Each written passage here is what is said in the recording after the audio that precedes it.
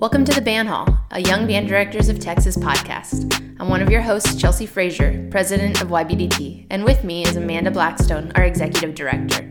YBDT is a nonprofit organization for young band directors in Texas. We're here to talk about the ins and outs of teaching band, especially in the first few years of your career. Hey guys, today I'm joined again by Aaron Beaver, our Assistant Advisor Program Lead and Director at Floresville High School in Floresville, Texas. You probably remember him from our New Year's Eve resolutions podcast at the beginning of the year. Just a follow-up, my Christmas tree is still up. I did not make that resolution. But today we are discussing controversial opinions of ours and yours about band and music. Welcome to the Band Hall. You know, resolutions are made to be broken, so I wouldn't worry too much about it. I was waiting for someone at TMEA to call me out. Only one person asked about it. And yeah, it's still up. I don't think my husband will allow me to take it down. And you know what? There's no rules anymore. No, put some shamrocks on it, and it's now your St. Patrick's Day tree. Yeah, it's my holiday tree. So today, guys, we're going to talk about controversial opinions in band and music. We took a little break coming back from TMEA. I hope you guys all did as well. Kind of ease yourself back into it. TMEA is both exhausting and uplifting at the same time. I always come back like ready to change the entire world, but then also I need 7 naps before I do it. So we took a little break, and we are back. And we figured we would kind of hit the ground running with some tea about the band world. Now, here's the deal. You are going to disagree with some stuff. And I am going to, I'm looking at the list and I disagree with a few things. And that is cool. It's all fun and games. But these are some controversial opinions that Aaron has a few, I've got a few, and then we have a bunch from you guys. So we're excited to go through these, and feel free to message us and let us know what you think too. I'm excited to hear what you guys say, but all right, buckle up. Yeah, hopefully we won't burn down the Facebook group with all the arguments. I hope we do. Let's do it. Bring it. Okay. I guess, do you want to start? Yeah. Do we want to do our own or from others first? Let's do ours. Let's start by calling ourselves out. Okay. My first one is that I am not an equipment person when it comes to like playing or conducting or, you know, pretty much anything in band or music. Like, you know, I know so many people that have like 17 mouthpieces.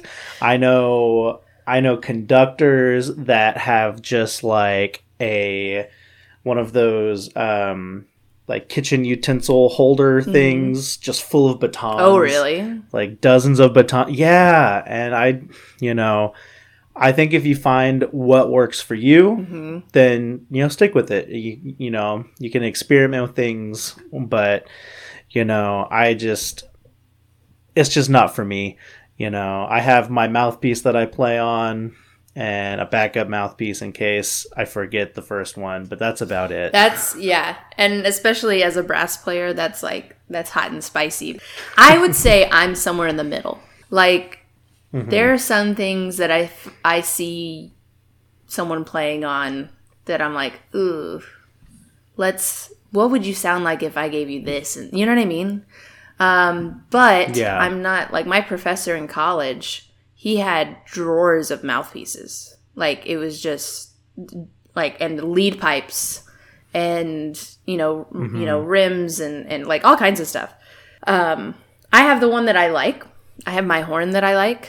I know of other things, but I'm not going to go out and try every latest thing. Well, I think it also, you know, trickles down to teaching beginners as well. Yeah.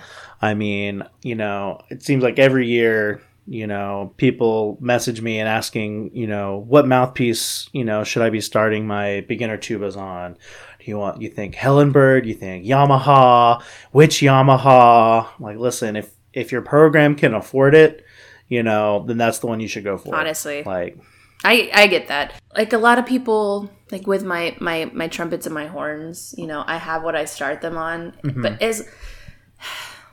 I care. Don't get me wrong. I do care. But as long as you're not rolling in with like a stock mouthpiece or some of the weird ones that come off of Amazon, like we're going to be okay. We're going to be able to figure it out. Yeah. Now quality definitely comes into it.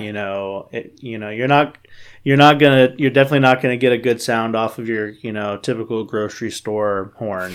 But if it's made by a credible, company and you make a good sound on it, I don't see why, and you can play in tune on it. That's the big thing. I don't see why you shouldn't be able to stay on what you're doing. Yeah, I was talking to someone at TMEA that we were going around and I take pictures for my kids every year and bring them back, and we were taking pictures of some horn mouthpieces, and I just asked out of curiosity what she played on. She was like, oh, I play on the Farkas, I don't remember if it was the MC or the MDC still, and she was like, I make a good sound, and and I was like, yeah, girl, like if you sound good, rock it. No, I'm with you. All right, speaking of horn, let me go with one that is going to make some people mad, and that's okay. I personally, when I start my French horn players, I will start horn players both on and off the leg. So when I have the kids come in and we're learning, parts of the French horn and we're learning how to hold it for the first time and like that, I have them all sit up tall. I show them how I want their left hand, how I want their right hand, and then I have them bring the horn to them. That's it. Just bring the horn to you, and I demonstrate it. And then after they've done that a couple of times, I don't talk to them about on or off the leg. I just say, bring it to you. And then I go down the row, and if the kids are really small, which a lot of them are because they're in 6th grade, and it naturally fits on their leg, boom, you're on the leg, love it, you're going to have a great time. But some kids come to me and they're like, 10 feet tall already in 6th grade, and your torso is just too big to have it on the leg comfortably without having to like prop stuff up, and they're already big enough and strong enough to hold it up. Why start them on if they're going to have to go off next year, if not halfway through the year? So some kids I'll say, oh, you're an off the leg person. Awesome. Congrats. Here's how you do it off the leg. And it's no problem. And I just say, hey, there's 2 ways of doing it. You're going to be on and you're going to be off. And like 99.9% of the time, the kids are like, okay. And then they're just fine. Like I would never take a kid off the leg that was too small to hold the horn, or I'm not going to do that. But sometimes the kid's just big enough to take it off. And if you teach it from the beginning, if they're capable of doing it, they're never going to think twice. Yeah, I think that's really interesting. You and I had talked about that once before, maybe it was at TMEA. And I hadn't thought about that before. And it kind of goes into what, a lot of these actual, kind of hot takes involve. And that's, the kids' bodies, like every kid is different. And, why shouldn't we, make these sort of accommodations for them if it's going to, make them better, if it's going to help them learn to make a good sound and play with the right tone and not keep the mouthpiece in the right place. I mean, I think that's very interesting. Is your goal to eventually have them all off the leg by the end, or not by the end of 6th grade? Because by the end of 8th grade, unless they're really small, I make sure that all the kids know how to take it off the leg, because there are just some things that you need to, sometimes you're standing and you just need to know how to play standing. And sometimes, in high school, you'll get to music that it's like bells up kind of stuff. And if you're set up correctly off the leg, bells up is easy. If you're not, then all of a sudden you're like changing everything that you've done. So no, I move the kid when they need to, especially boys. They'll grow really tall really fast, and if they started on and then later I see they're starting to hunch over a little bit, I'll just be like, hey man, it's time for you to take it off the leg. Let me show you real quick. Some people will be mad at me about that, and that's okay. You want to take the next? Yeah, my next one is actually kind of similar, but it's about saxophone. and it's when to move from the outside leg to inside leg, or if and when. I think, as soon as the kid's tall enough to have a good posture, that saxophone needs to go in the middle. I don't know how controversial that is, but I have seen kids that are very much tall enough to have it in the middle, and they're still holding it on the outside, like they're that 4 foot tall sixth grader they were. And I just think it affects the airflow. It doesn't look good, I don't think, unless you're holding your barrier they start to tenor. lean too. And exactly. And I think as soon as they can sit up tall and hold that thing in the middle, it needs to move. So I think it's very much in the spirit of the off and on the leg. Yeah, I think you're right. I wonder if, as a horn player, I think about the horns a lot just because I am one. You know what I mean? But like with saxophone, I don't think about that very often. And I wonder if some of these things are just like out of sight, out of mind. Like I'm not, you know what I mean? Because especially in middle school, the kids grow so much. And when some things are very obvious, like when the trombone player's arms get long and then all of a sudden they're playing every position long. You know what I mean? Right. But saxophone, inside, outside leg, I mean, you're right. Because then you start to see, the guys that they're leaning over. Mm-hmm. Everything starts to tilt to one way. I need to be better about looking at all that. I do. Okay, I hate marches. Oh my god, me too. That's very much the tuba and horn player of us coming out. It really is. It's not that I don't appreciate a march. I can appreciate a march, but my part always sucks. I don't want to be upbeat land. I don't want to be the motor. I don't... Like, there are some exceptions for sure, but like, it's just created this unhealthy, like, I don't like marches. I don't like listening to them. Mm-hmm. I don't want to do that to my horn players and tuba players. I mean, I can play upbeats till, the end of time if you need me to. Like, I'm your girl. But that's only because I've done it in every march that I've ever played. Oh, yeah. I mean, just the opposite side of the beat. And it, feeds into that stereotypical tuba, oompa kind of thing. And I definitely appreciate the what marches are to the history of band. And exactly, I can very much appreciate that. Do I think that we necessarily need to have marches in every UIL program? Not really. That might be another hot take. But why can't we just play like 3 good pieces of music? Yeah. Is that spicy? I don't know. I'm not sure. I don't know. Maybe it's just us motor people forcing our opinions out there, but it's like, well, we're on a podcast, we get to do that. That's true. Now, that being said, talking about marches, I also can't really stand playing Mozart horn concertos anymore. Can't stand listening to them. I appreciate them. I love them. Or no, I'm sorry, I don't love them. I love what they do for students. I appreciate that they're classic rep. I have my private lesson students play them, but every time I do, and I'm done with my lesson, I go home and I complain that I'm playing them again. Oh my God, I'm playing Mozart 3 again. I personally did not like playing them growing up, but I'm not hating on Mozart himself.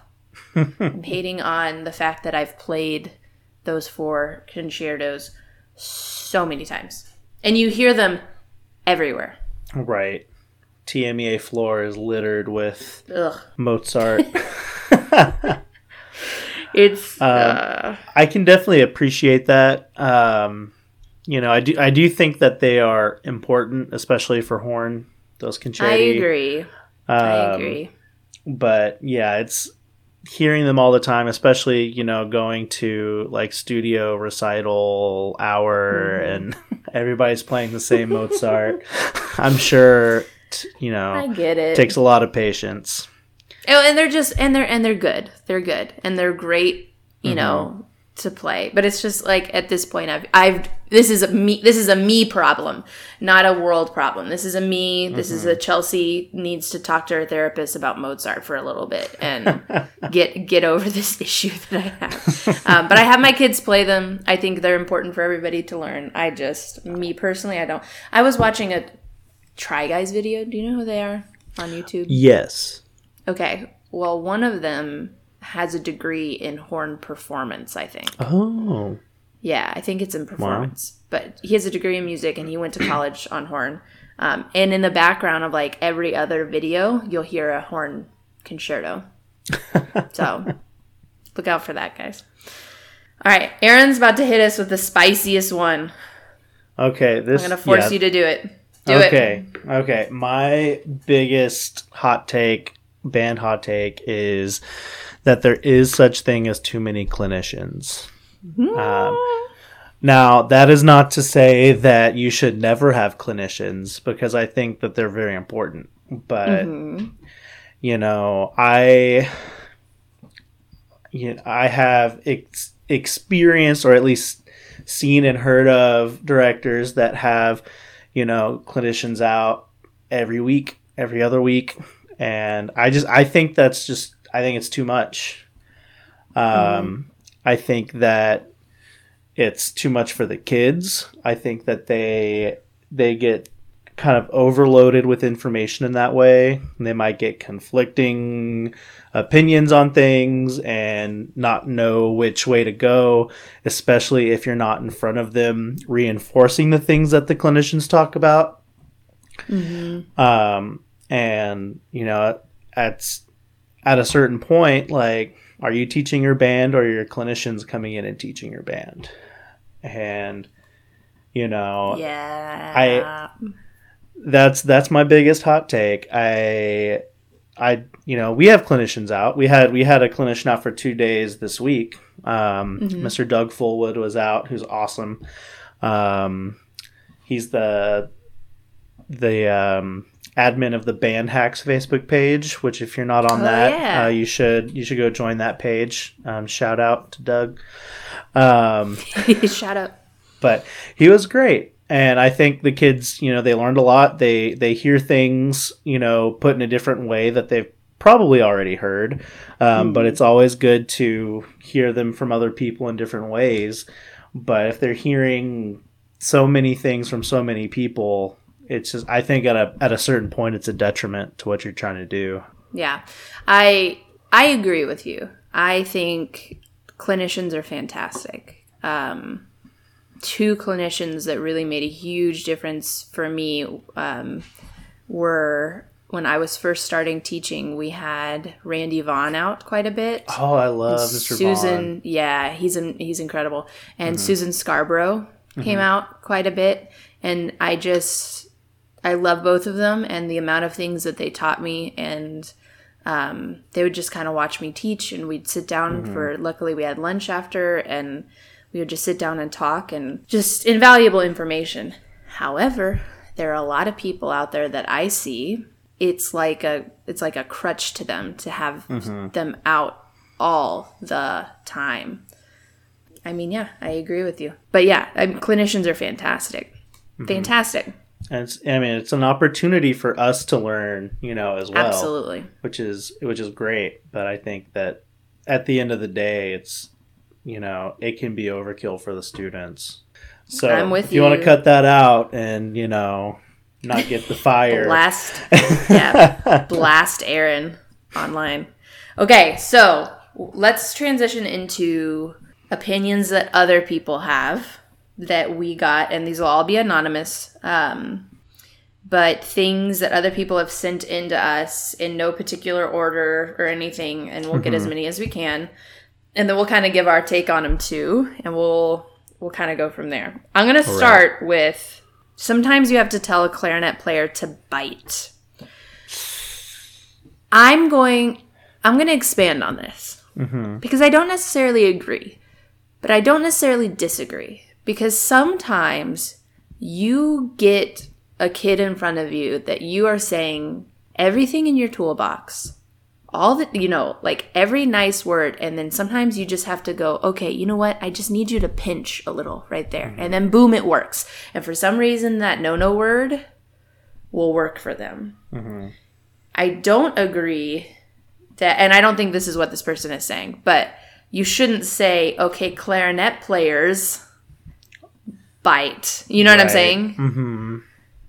But I have had a few instances where it's like the one thing I don't want to say, like the word bite or pinch or pressure or whatever. Sometimes it works. I mean, at some point, you just do what works. I don't know. What do you think? Yeah, I definitely see where you're coming from. I feel like that's just a dangerous word to tell a clarinet player.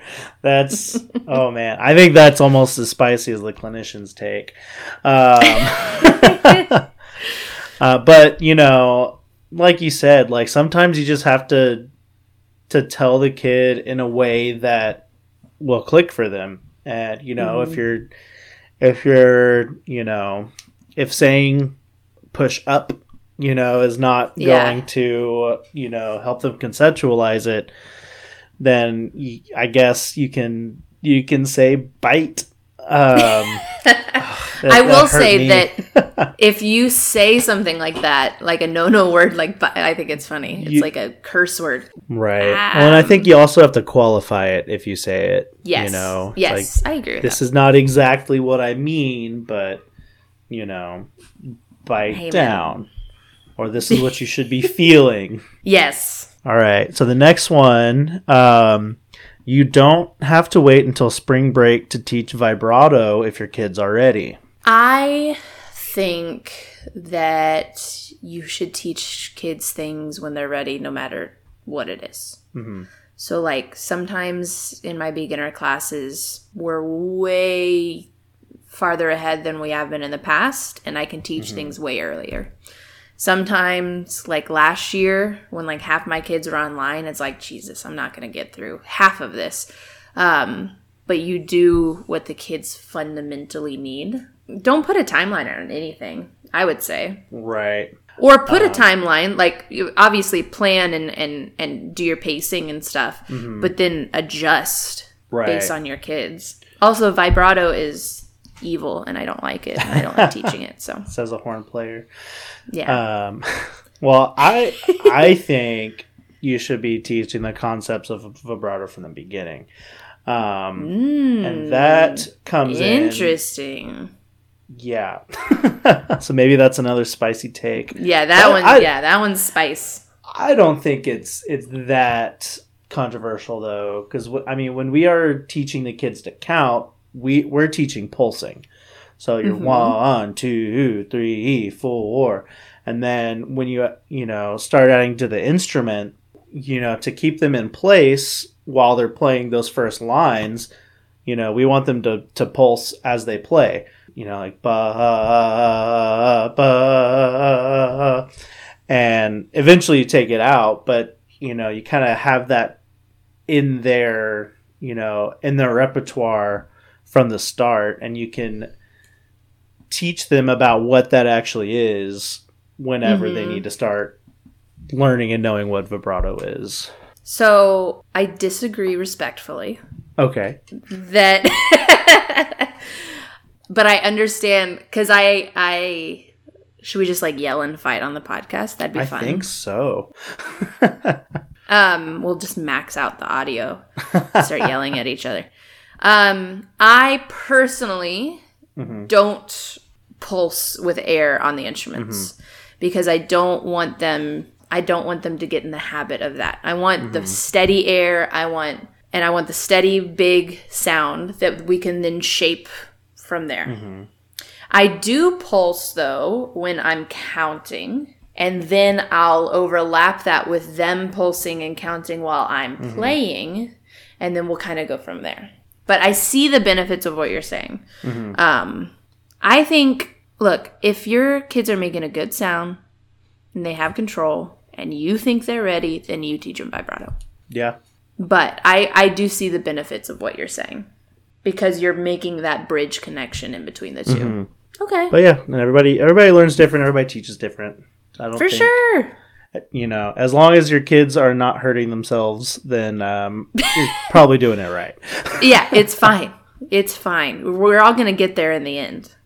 How do you feel about this one, that Granger is overplayed? Ooh. That one is... I think the hits maybe are overplayed.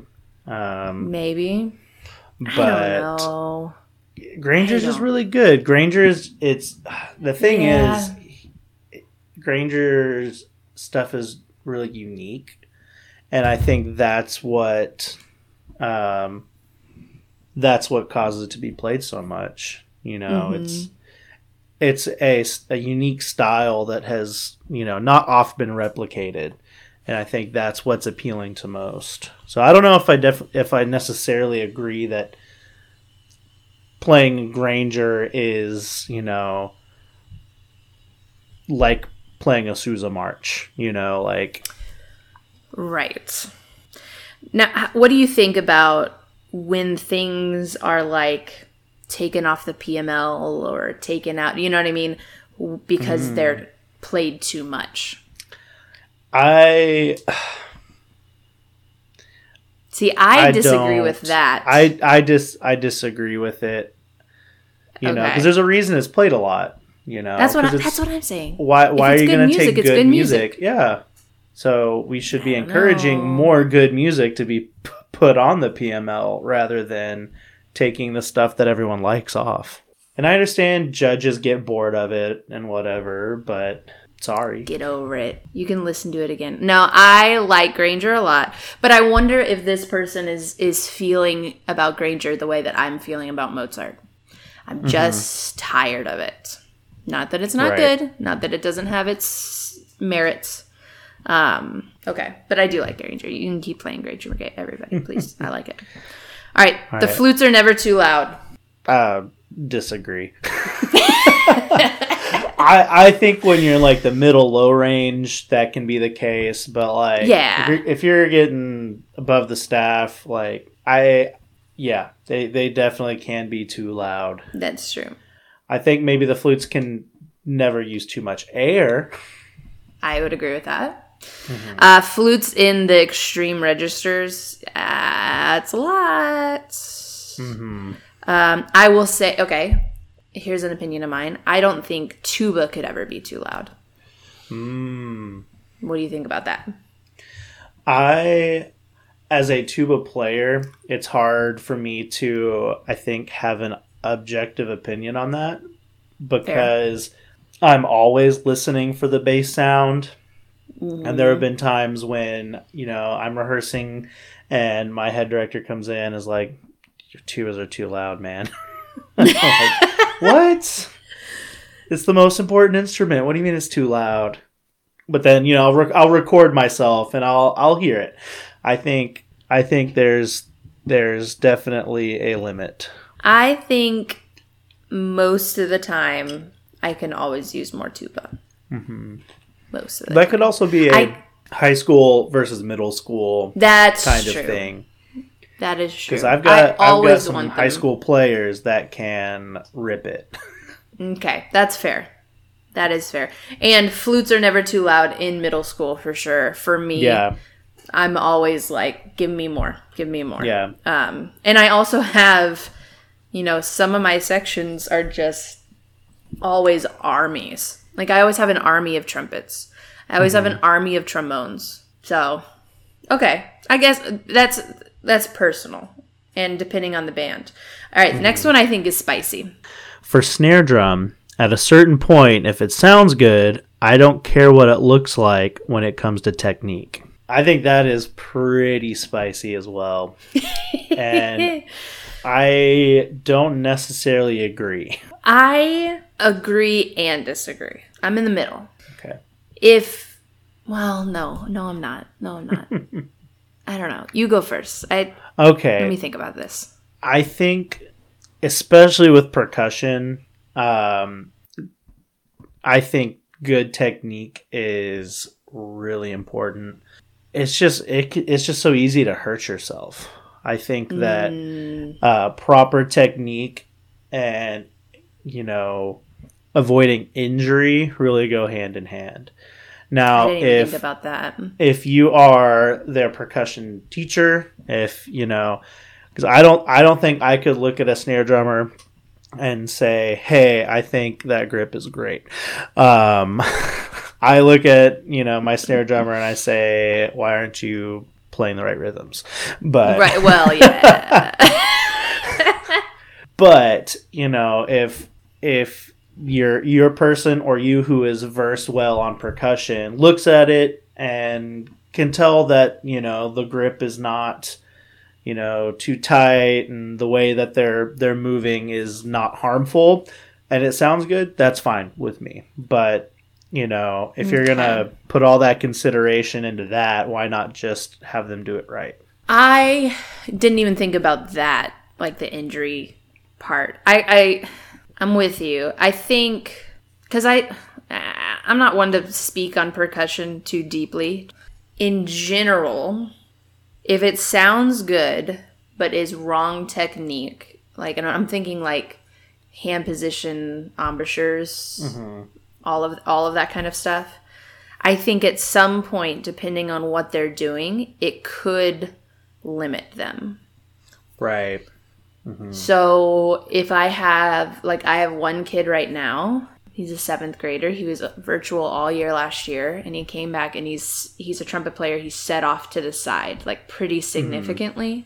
Sometimes if someone is off to the side just a little bit, not a huge deal. That's what works best for their face, whatever.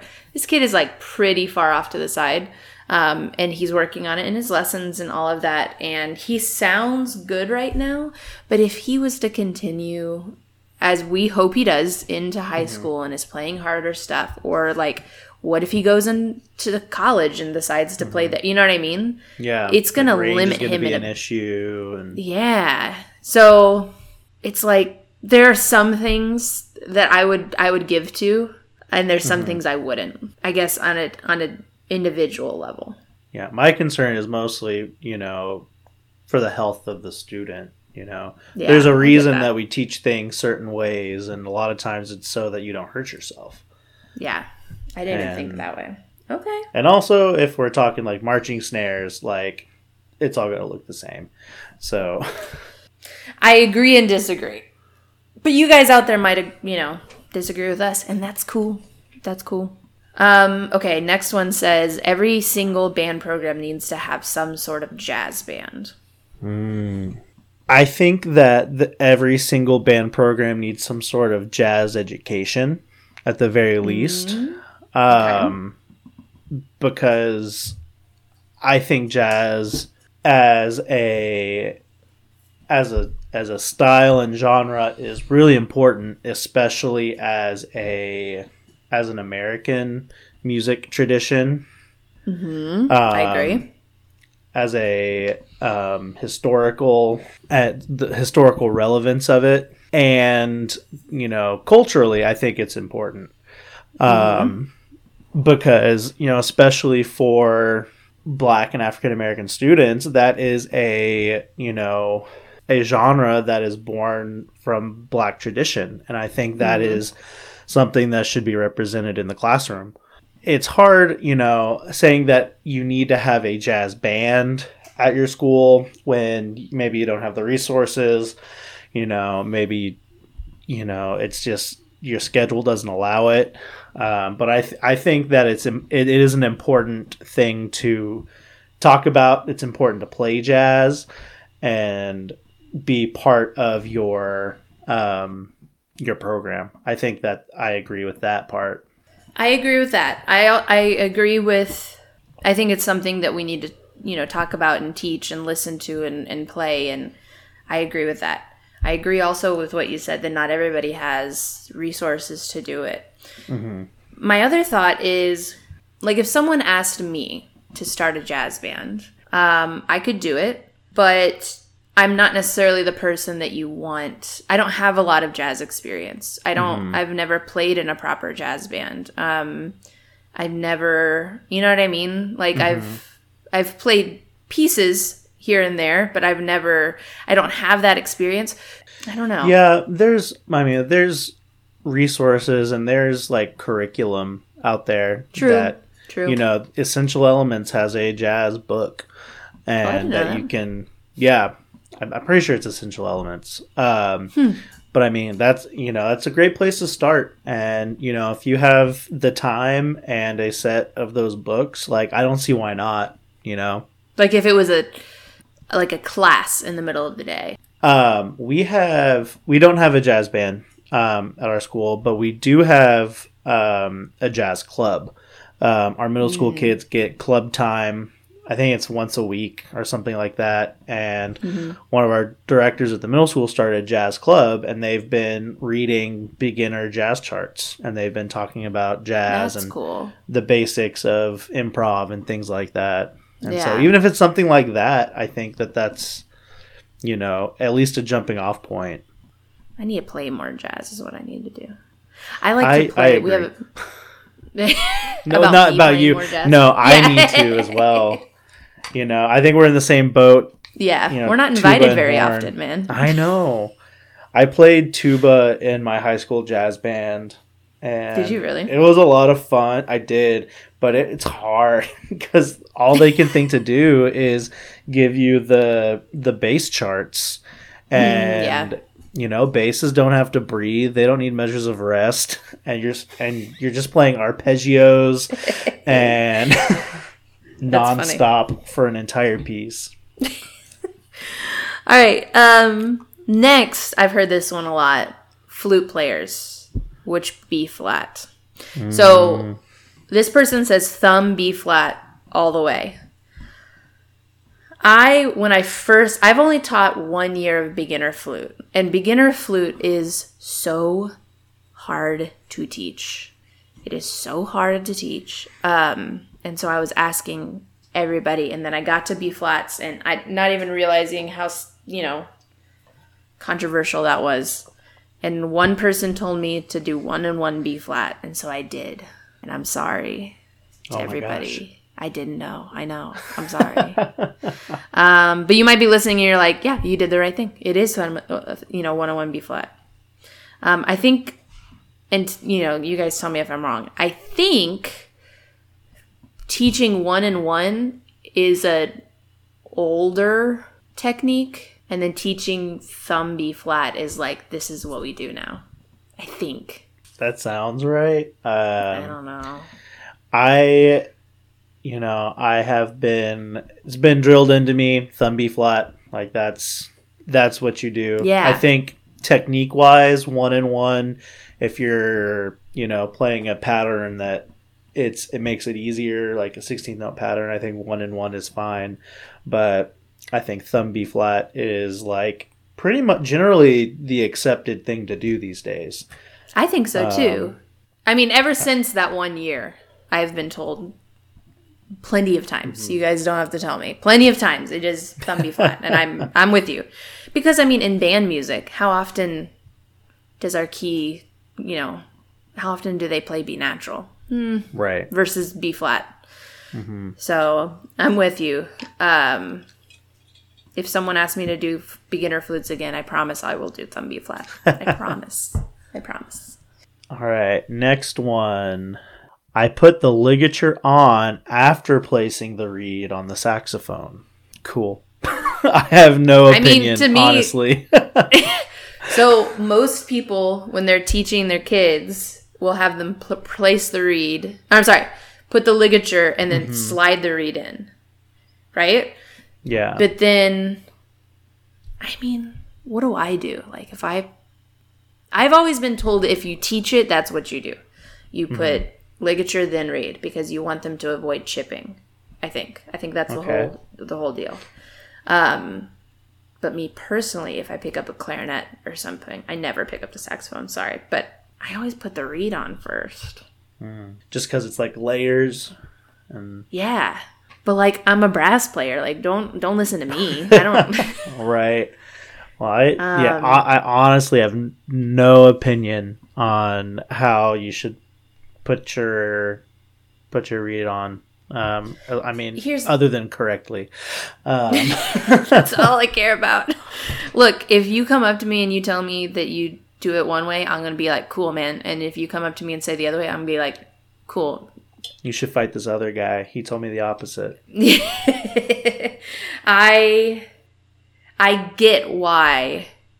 I don't know. I feel like for me, it's easier to read, hold it, and then put the ligature. Mm-hmm. But I understand why, like with 6th graders, you would want to, because they, break them all the time anyways. They look at it and it's like split down the middle. So I wonder if this person teaches it this way, or if it's just like them personally at one point they were like, whatever. Well, we know this person, so we can... we do. We'll reach out. We can hit them up. All right. You want the next one? Sure. Teach side B flat on saxophone instead of bis. The bis key. Oh, to start. Yes. Better for chromatic things. This is another thing that I'm like, okay. Maybe we should have had a woodwind player on here with us. Yeah. So they can help. Help us. I mean, it sounds right. Better for chromatic fingerings. I think Cole, who teaches our saxophones, I think he does the same thing. He teaches side B flat first instead of the bis key. Can we talk about woodwinds and how funny their keys are? The bis key? Like, what? What is that? Seriously. Bassoon's the worst. I think I've talked about it before. Oh my gosh. Yeah. Bassoon's the worst. The pancake key. I don't know. I wonder what people think. Someone message us and let us know. Does it upset woodwind players? I'm talking to you. Does it upset you when you teach things with weird names of the keys? Like pancake key or banana key, or this year with my bassoons, and you guys can yell at me, that's fine, with the different thumbs for flicking notes. We have long boy and top boy because one is long and one's on top, and it works and they never forget. But do you think woodwind players get upset? Like, you need to know it's called the A thumb? I don't know. I don't know. I don't know either. I mean, I guess, I would be mad if, a woodwind player called the mouthpiece the buzzy thing and the kids never knew, like, what that was. Okay, touche. Now, I do say this is what it is called, but then I'll continue to call it. You know what I mean? Right. But I don't know. Someone fill me in. Maybe I need to change what I'm saying. And that's fine. We're not perfect here. Okay, next one's about marching band. Most of these are about beginner, and I understand. This one's about marching band. Our school does bent leg marching because it's more natural to the body. How do you feel, high school guy? I think that's valid. It's definitely a school-to-school kind of thing. We do sort of bent leg marching. It's definitely not straight leg, but it's more of minimizing unnecessary motion. So it's like bent minus, I don't know. Like a modified bent leg. Yeah. And that's, I definitely see what they're saying. And when I was in high school, we did bent leg marching. I think that there's definitely something to be said about that, especially when you're teaching it. And it is, I think it is more natural to the body, but straight leg, it also you have to keep your core engaged in order to make straight leg marching happen. And that's only going to make your air support better. So, I see benefits in both ways. The person has a point. Yeah. I teach middle school, caveat. But like a modified bent leg is, I think, if someone asked me, which don't ask me, but if you did, I think that's what my opinion would be. I saw someone, I don't remember, it must have been this year in marching season, did like a crazy, super straight leg. And it was clean. Don't get me wrong. It was so clean. And it was an incredible show. And it looked so unnatural and so uncomfortable for the kids. I agree with this person. I don't know if I'd go like full bicycle. You know what I mean? Right, but right. I see what they're saying. I could get down with that. I think that bent leg is also a little more accessible to every student. And in my opinion, the more kids that you can have, participate, the better. I agree with that. Okay, another fingering, clarinet. There's just so many different fingerings for things on woodwinds. This person says, I don't care what E-flat fingering they use. Some people are diehard either way. I would say, I don't know if you have an opinion, but I would say whatever one makes sense and is more natural for you. That's kind of what I go with. I think it's contextual. I mean, whichever fingering is called for the moment, and whatever one is more in tune is really my opinion. Again, brass guy, but you know, if it sounds good and if it's in tune, then I don't care which fingering it is. No, same. It doesn't bother me either way. I teach beginner double reeds, and with my oboes, this might be a hot take. I don't know. We'll find out. I teach right F first, and then if you can't do right F, then left F. And then if you can't do left F, then forked F. The fact that oboes have 3 different Fs, that's excessive, guys. I don't know what's going on here. But I do right, then left, then fork. And the rule is no slippy slidey. No slippy slidey. No slippy slidey, and then we avoid flippy floppy as well. So I mean, it works. Okay, finger through it. Is that a slippy slidey? Oh, you got to use the other one. Sorry. I think that's great. I don't know. I have 7 positions, and I only use 5 of them, so whatever. All right. This next one I disagree with, but go ahead. Okay, interesting. I am very particular about my wording within harmonics. G flat is not, quote, the same as F sharp. I might say that note has the same fingering as the other note. Go. What you got? I disagree. With all peace and love to everybody, I disagree. I will say, hey, it's the same note as what? Oh, F sharp. Okay, great. There you go. I will not let them, though, if we're like note naming or something through it and it has a F sharp, I will not let them say G flat because it says F sharp.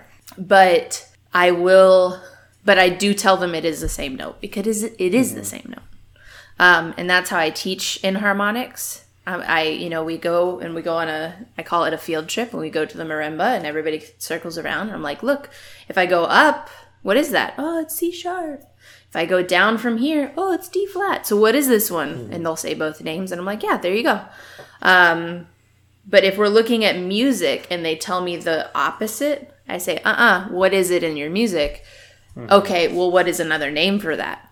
Okay, there you go. But they are the same note. That's my take. What do you think? I try and really show them like what inharmonics are, For like sure. This one going up is the same as this one going down, and they meet in the middle and all that. And I try and relay it back to their English class, cross curriculum for anybody who needs any Telpass college administration tips. Cross curriculum connections, the same. It's like homophones. They sound the same, but they are different words, different notes.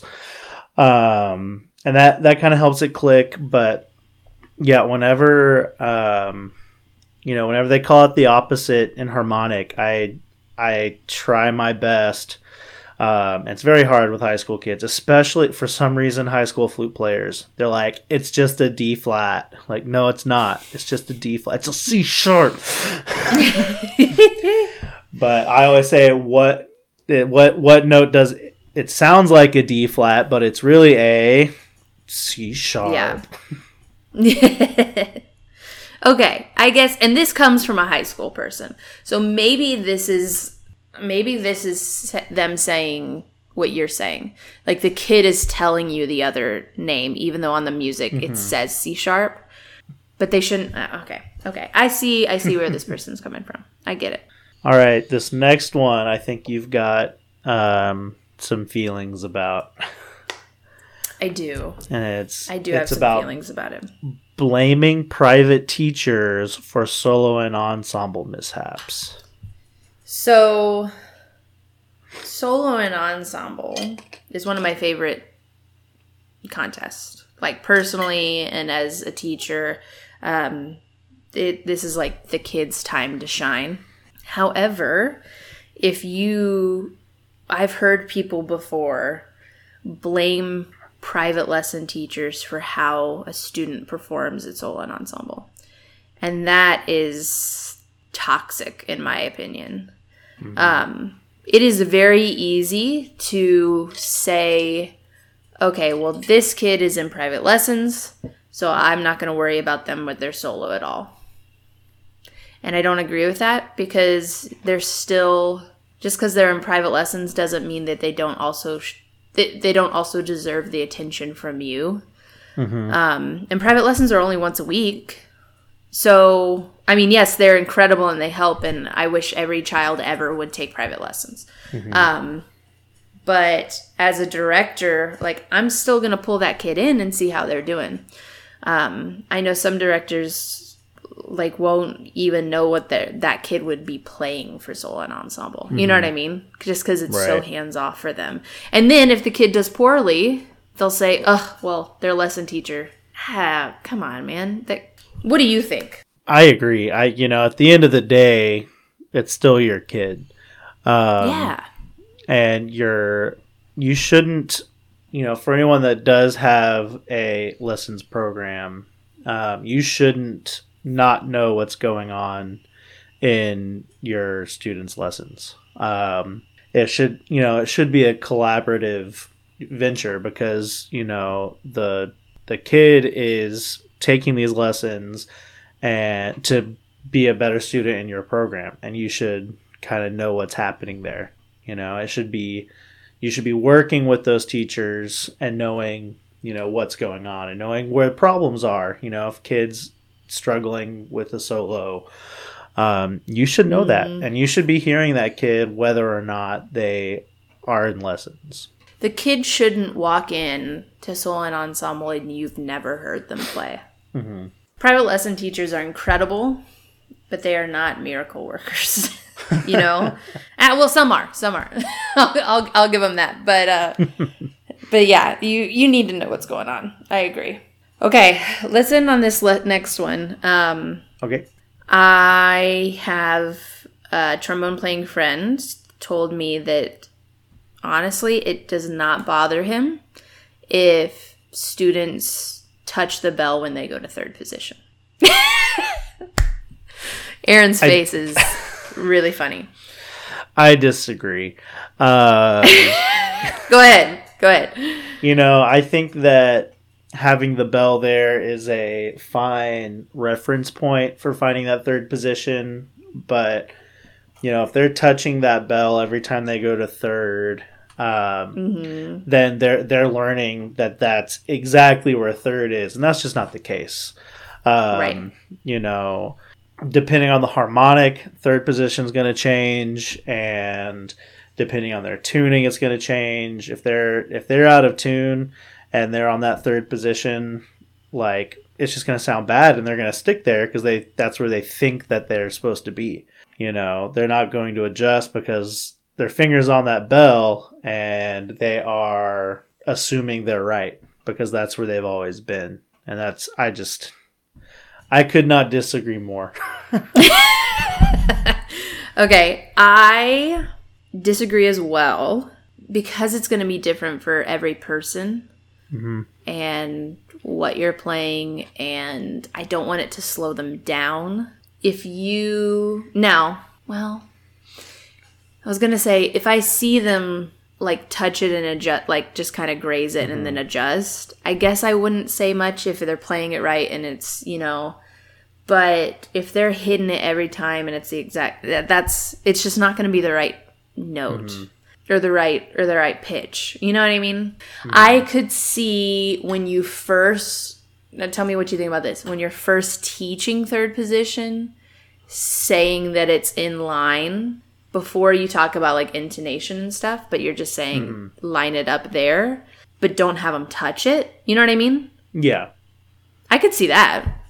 That doesn't bother me. I think the reference point is fine, but there's a difference between using it as a reference point and using it as a crutch for when you go out. And if they start doing it, then it's going to become habit. And, yes, you know, those kind of habits are really hard to break. Yes. Yes. I agree with you. So overall, with these opinions, I mean, you and I are pretty much on the same page. Yeah. I mean, there was like maybe one thing we didn't agree on. That's not bad. Maybe we're the same person. I have not seen us in the same place at the same time. Well, that's not true. Now, some of you at home are, you might be seething on our opinions on one of these, and that's okay because they're controversial band opinions, and everybody, you're going to do what's right for you and your program and your kids. If one of them makes you mad and you're in your car, pull over for a minute, take some deep breaths, put on some Granger, and go about your day. But some Granger. Look, but seriously, I want to reiterate, if you do one or all of these, it is not the end of the world. You do you, as long as you're doing right by your kids. That's all I care about, honestly. Okay, quick plug for you guys, something really exciting. We now have our own Instagram page for the podcast. So follow us at The Band Hall Podcast, well, just one word, The Band Hall Podcast, on Instagram to stay up to date on new episodes, get sneak peeks, answer prompts for future episodes, see a picture of my dog whenever I'm editing these, whatever. We'll see you over there. So again, that's the Band Hall Podcast on Instagram. Come and follow us and join us. And through our college division, if you're in the DFW area, TCU is inviting you to come to Recital Hour on March 2nd at 3 p.m. To hear from and ask questions to the authors of Musical Mastery, Alicia DeSoto and Chris Meredith. Highly recommend that. I'm jealous that I'm not up in the area because I use that every day. I use Musical Mastery every day. So go check that out, guys. Thank you, everyone, for listening. This is The Band Hall, a YBDT podcast. Follow the podcast on Instagram at The Band Hall Podcast and YBDT at Young Band Directors TX. Find more information about joining YBDT at our website, youngbanddirectorsoftexas.org. Until next time.